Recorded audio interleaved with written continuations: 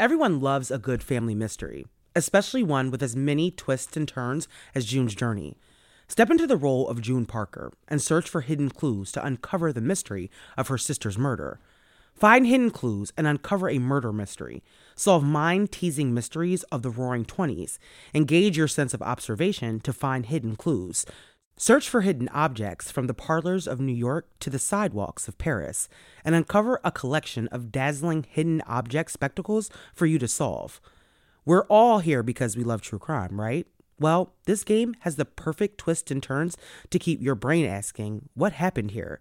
There's nothing I love more than getting to decorate my very own luxurious state island. The best part? You can chat and play with or against other players by joining a detective club. Can you crack the case? Download June's Journey for free today on iOS and Android. Hello, listeners. I'm your host, Amara, and this is Black Girl Gone, a true crime podcast.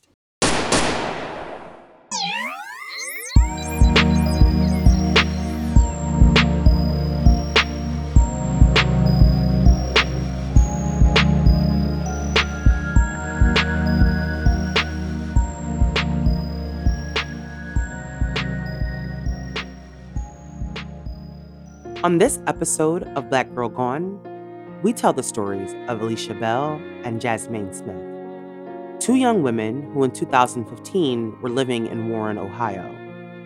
On July 23, 2015, 18-year-old Alesha disappeared. A few weeks later, her body was found in the home of a man named James Brooks. A month and a half before Alesha's murder, 22-year-old Jasmaine also disappeared.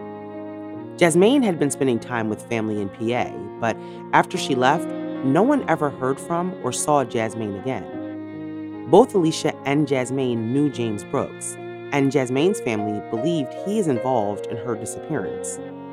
Is the person that killed Alesha the same person responsible for Jasmaine's disappearance? And if so, what happened to Jasmaine, and where is she? This is Alesha and Jasmaine's story. I haven't said this in a while, but I really appreciate when you all share stories or tag me in posts. It really helps me discover stories that I don't know or haven't heard about yet. Today's story I found out about when someone commented on a video of mine on TikTok. The person commented and asked me to cover Jasmaine's story because she had been missing for 6 years.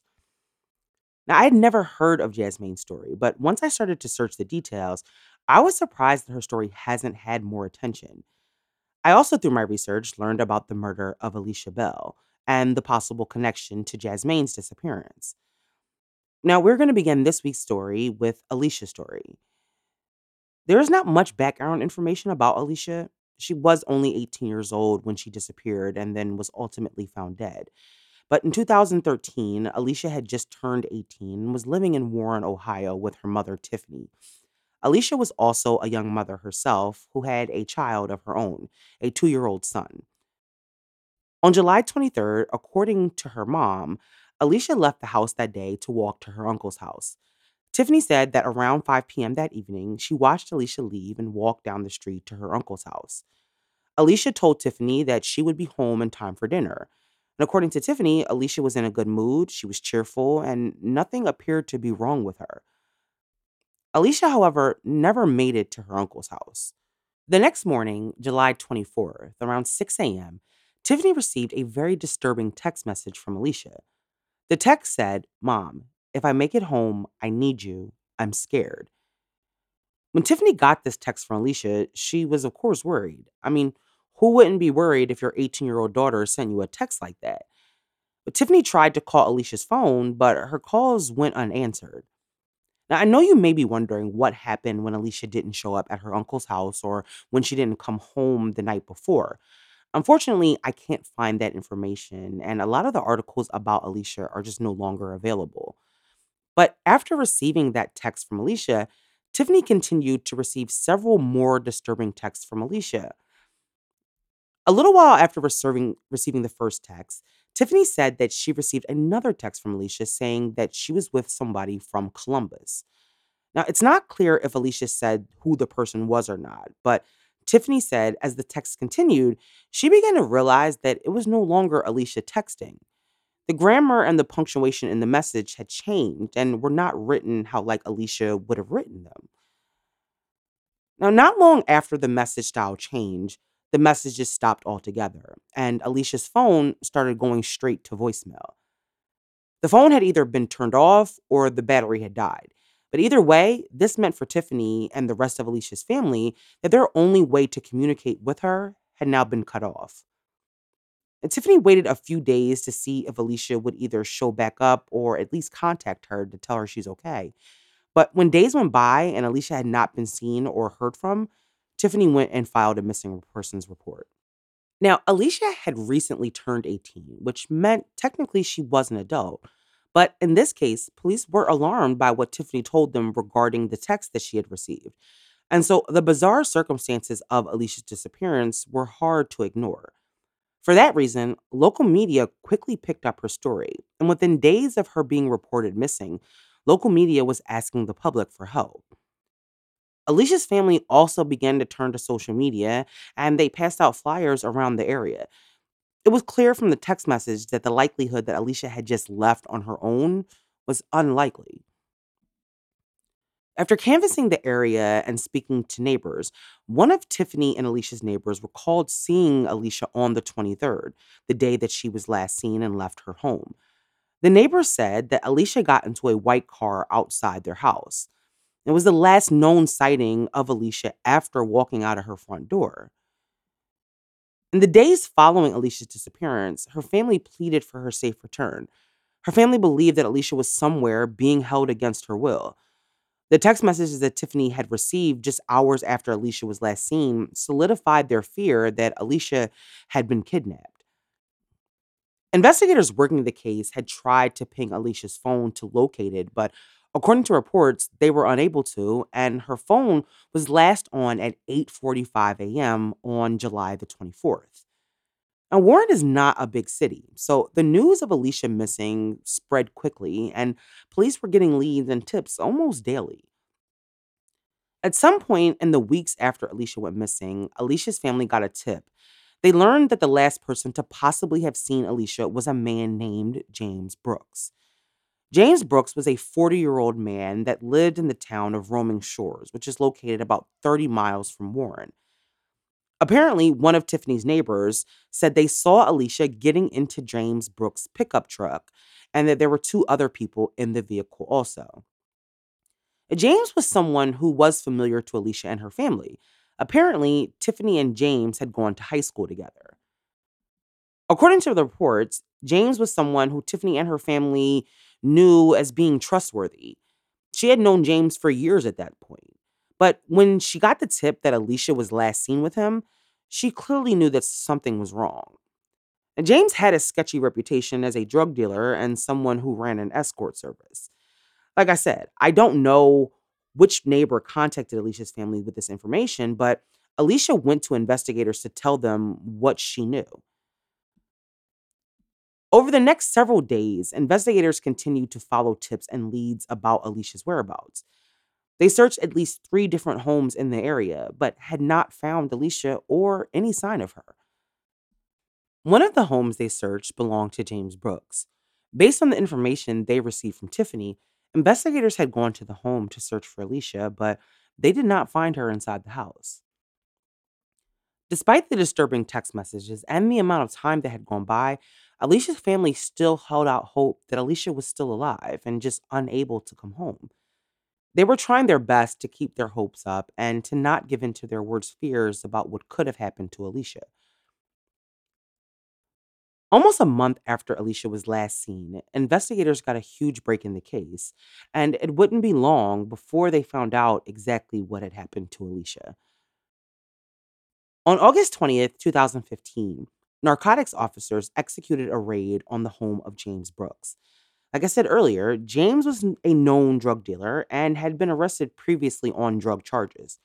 Long before Alicia disappeared, James was known to law enforcement. The narcotics officers had been watching James for weeks and had sent undercovers to his house to purchase drugs. At the time, the public was not aware that investigators had been in the home just a few weeks earlier searching for Alicia. This time, however, the narcotic police did find something, and it was more than just drugs. After searching the inside of the home and seizing drugs and several guns, they went outside to search the wooded area around the house. And outside the home, they found the charred body of an unidentifiable person in a fire pit in the woods. Investigators were shocked. They thought that they were just going to find some drugs and some guns. They did not know that they were going to stumble on a body. Now, they were not sure if the remains were that of one person or two, but they knew that they had a possible homicide on their hands, and their prime suspect, James Brooks, was now in their custody. James, however, was only initially charged with the drug possession, the guns, and abuse of a corpse. The body or bodies that had been discovered needed to be tested in order for investigators to determine who they were. They also did not know what had happened to whoever was in the pit. The discovery of the remains and the connection James Brooke had to Alesha wasn't lost on Alesha's family, but they still weren't ready to give up hope that Alesha was still alive. Alesha's mom submitted DNA to be tested against the remains, but Alesha's family was praying that the DNA would not be a match. But they would have to wait several days for the lab results to come back. In the meantime, Alesha's family continued their search and their pleas to the public for information. On August 26, 2015, the family held a press conference. In the wake of the body being found, they wanted to make sure that people knew that they were still looking for Alesha and still accepting tips. They also hoped that Alesha was still alive, that she somehow was able to see this press conference. But just a few days later, Alesha's family had their worst nightmare confirmed. On September 3rd, 2015, the lab results had come back, and the remains found in the fire pit were confirmed to be that of 18-year-old Alesha Bell.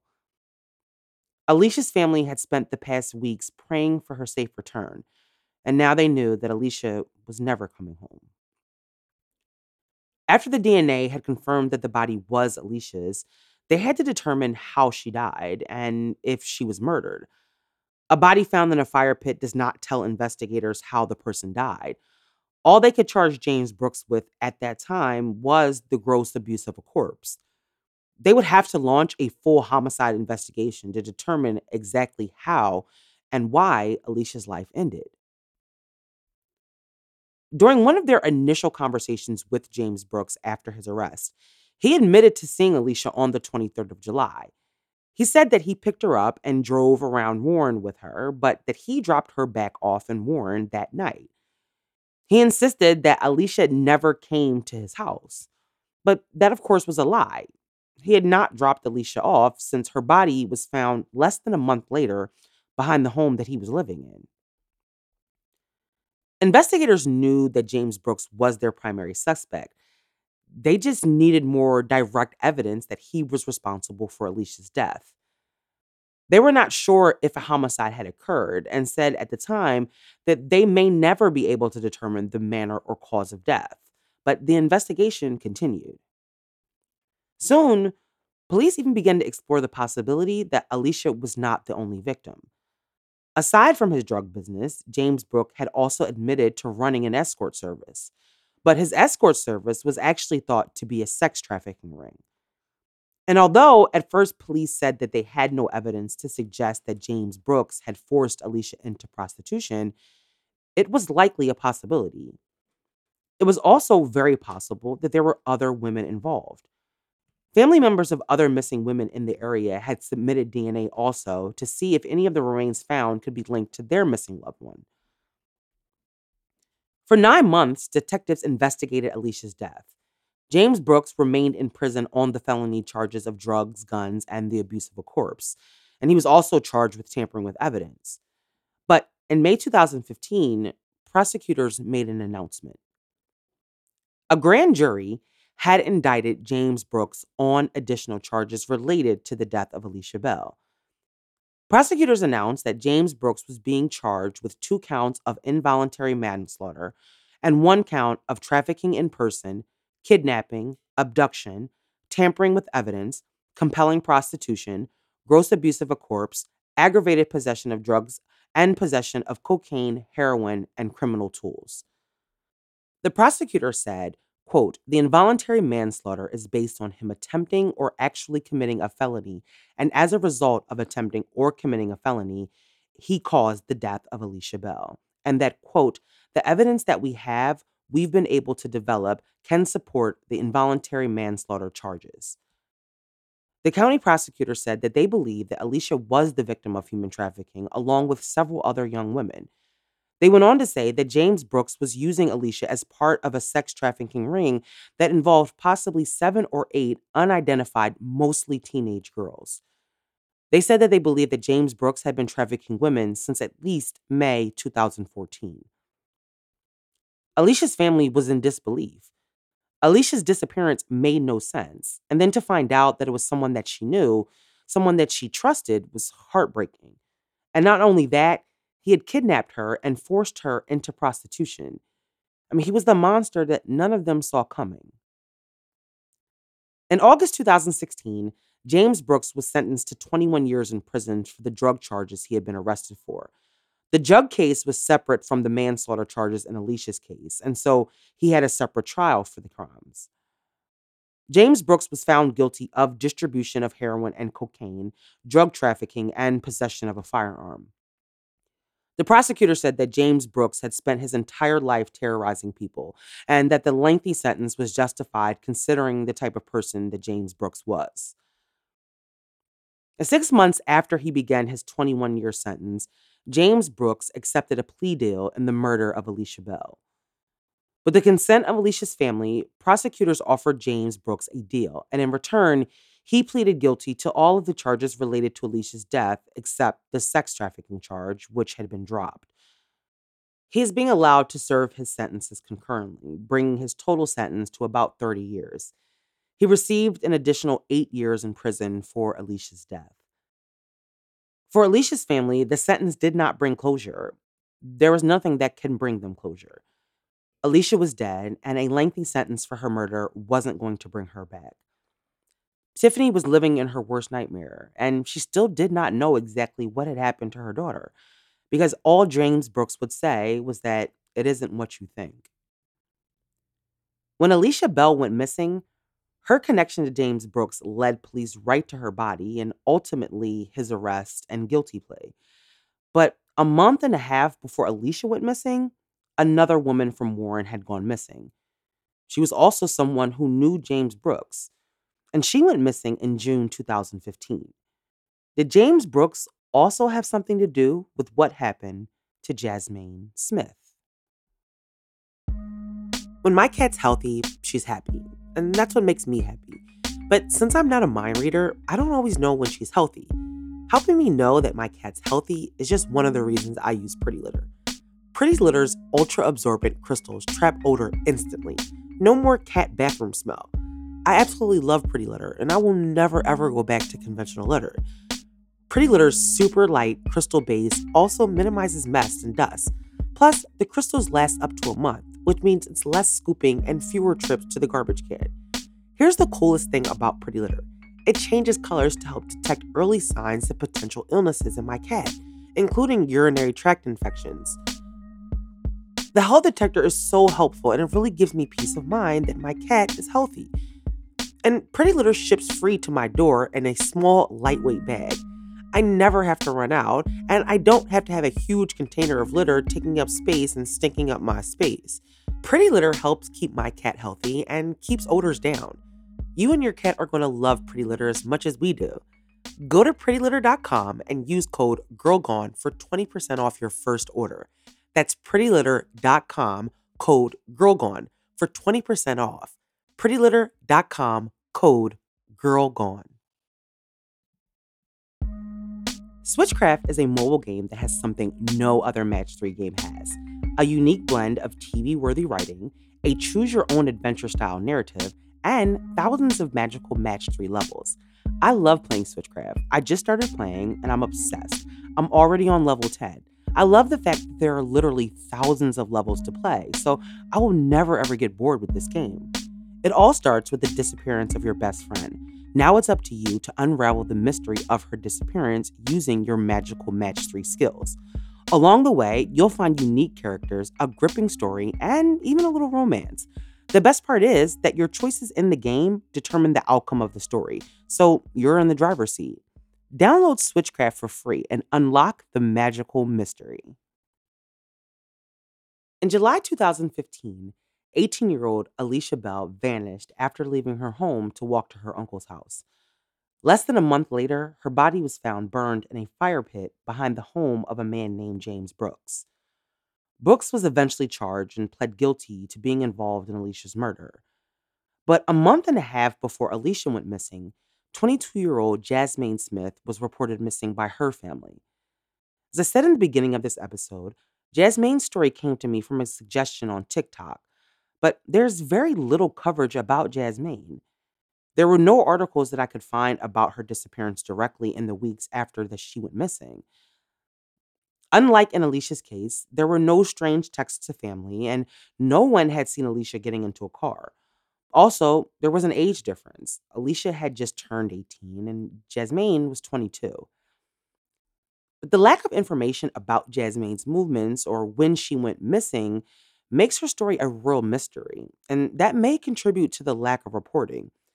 In the beginning, not much was known about what could have possibly happened to Jasmine. It really wasn't until James Brooks was arrested that Jasmine's family knew that he could have been involved in what happened to her. The last time Jasmine's family saw her was on June 5th, 2015. At the time, Jasmine was living in Warren, but had traveled to Farrell, PA to visit her family and attend her younger sister's high school graduation party. According to her family, nothing seemed out of the ordinary about Jasmine's behavior that day. The family visited, they celebrated, and after the party, Jasmine left, presumably to go back to Warren where she lived. But no one ever heard from Jasmine again. Over the next several days, attempts to reach Jasmine were unsuccessful. Her family was worried, but Jasmine was an adult, and so they did not immediately contact the police. However, after a couple of weeks had gone by, her family realized that they were not the only people that had not seen or heard from Jasmine. No one had seen or heard from Jasmine since she left her sister's party. At that point, her family knew that something was very wrong. Now, Jasmine was an adult, but this behavior was not like her. No one had spoken to her or seen her in weeks, and that was not normal for Jasmine. On June 29th, 2015, Jasmine's family reported her missing. Since Jasmine was last seen in Farrell, Mercer County, PA, that's who her family contacted to report her missing. When Jasmine left, she was supposed to be heading back to Warren, but no one is sure if she ever made it back there. Mercer County PD did reach out to Warren PD since Jasmine was living there to make sure to put her on their radar. But there was no additional information about Jasmine's disappearance, and her case quickly stalled. Police issued a missing person alert, but no one came forward with any credible information about Jasmine's disappearance. There are no public details about whether any searches were conducted or whether or not Jasmine's phone had been searched or tracked. Like I said, there is very little information about Jasmine's disappearance and nothing about the investigation. For weeks, nothing made sense to Jasmine's family, and they had no information to go off of. All they could do was wait for answers. In August 2015, when the remains of Alesha Bell were found at James Brooks' home, it was the first time that Jasmine's family thought perhaps they were close to finding Jasmine because she too knew James Brooks. According to Jasmine's mother, Jasmine knew Brooks, and several of her friends and associates also knew James Brooks. When the body found was identified as Alesha and not Jasmine, it brought little solace to her family because the information that they had received about James Brooks and his sex trafficking ring were terrifying. They believed that based on what they knew, that James Brooks could possibly be connected to Jasmine's disappearance. But no evidence was ever found connecting Brooks to Jasmine's disappearance. In the months following her disappearance, her family continued to search for her, but they were finding nothing. There was no information coming out of the police department either. So it was hard to say if anything was ever found. It's also not clear if James Brooks was ever questioned in relation to Jasmaine's disappearance. In 2017, Jasmaine's mom posted a plea on her Facebook page. At that point, Jasmaine had been missing for 2 years. She said this. Somebody knows something. It's been over 2 years, y'all. Come on now. Like, Jasmine ain't a nobody. She's not a nobody. She's not a nobody. She's Jasmine. She's not a nobody. And if you know something, then I hope that God compels your heart. I hope that your guilt becomes so heavy that you have sleepless nights like me, that you can't go to sleep, that you toss and turn, and that you rustle in your bed, and that your nightmares get so bad that they consume you. I pray that. Yes, I do. Because if you know something, I'm asking you to come forward. Jasmine is not a nobody. She's somebody's daughter. She's my daughter. She's somebody's sister. She's somebody's granddaughter, somebody's niece, somebody's friend, somebody's something. For Jasmaine's family, it has now been 6 long years since she was last seen, and they have no more answers now than they did the day that she walked out of their door. The fact that Jasmaine had a connection to a suspected sex trafficker is very disturbing, and it's very possible that Jasmaine was the victim of sex trafficking, and she could be alive and be being held against her will. As of now, Jasmaine's case is cold. There has been no new information about her disappearance. James Brooks has never been named a suspect or a person of interest in Jasmaine's disappearance. Her family has tried to continue the fight on their own. They even started a GoFundMe account to try and raise reward money to entice someone to come forward. Neither Warren or Farrell are big cities. In places like this, people talk, and a lot of people know each other. And so it's highly likely that someone in that area knows exactly what happened to Jasmaine. Jasmaine's disappearance can be solved. Her family just needs help. Jasmaine's family deserves answers. They have had to wait 6 years, and Jasmaine's story has not gotten very much attention at all. The murder of Alesha Bell and the disappearance of Jasmaine Smith are two stories of women whose proximity to a drug dealing sex trafficker, in Alesha's case, ended her life, and in Jasmaine's, possibly had something to do with her disappearance. Even in 2022, there are still people who don't believe that sex trafficking is a thing, like it's only happening on the very fringes of society or in foreign countries. But this story shows you how a sex trafficker could live down the street from you. They could be your neighbor, even in a small town like Warren. Sex trafficking is real. It's not just some cartel or some big time trafficker, it's also men like James Brooks. It's not clear who the other women were James was suspected of trafficking or if they were ever located. The trafficking charges had been dropped against James, so it's not known if they even continued to investigate after the charges were dropped.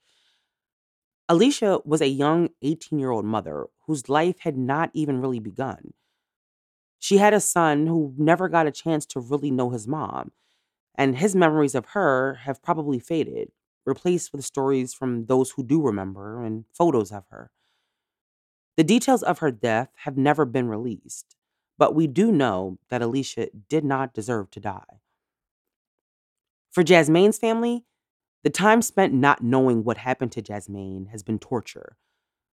They have watched years go by while other cases become headlines and no one was talking about Jasmaine.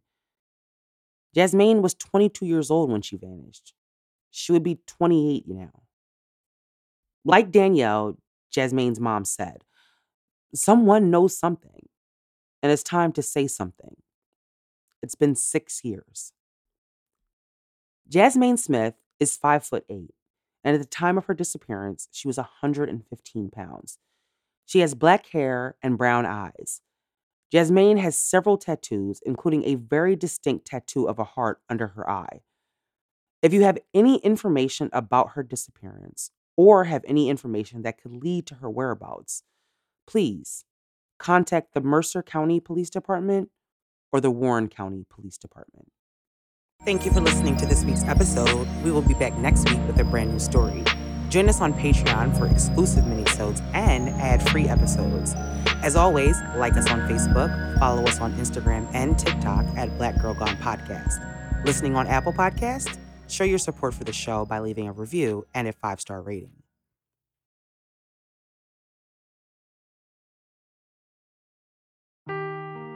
Seeking the truth never gets old. Introducing June's Journey, the free-to-play mobile game that will immerse you in a thrilling murder mystery. Join June Parker as she uncovers hidden objects and clues to solve her sister's death in a beautifully illustrated world set in the Roaring '20s. With new chapters added every week, the excitement never ends. Download June's Journey now on your Android or iOS device or play on PC through Facebook Games.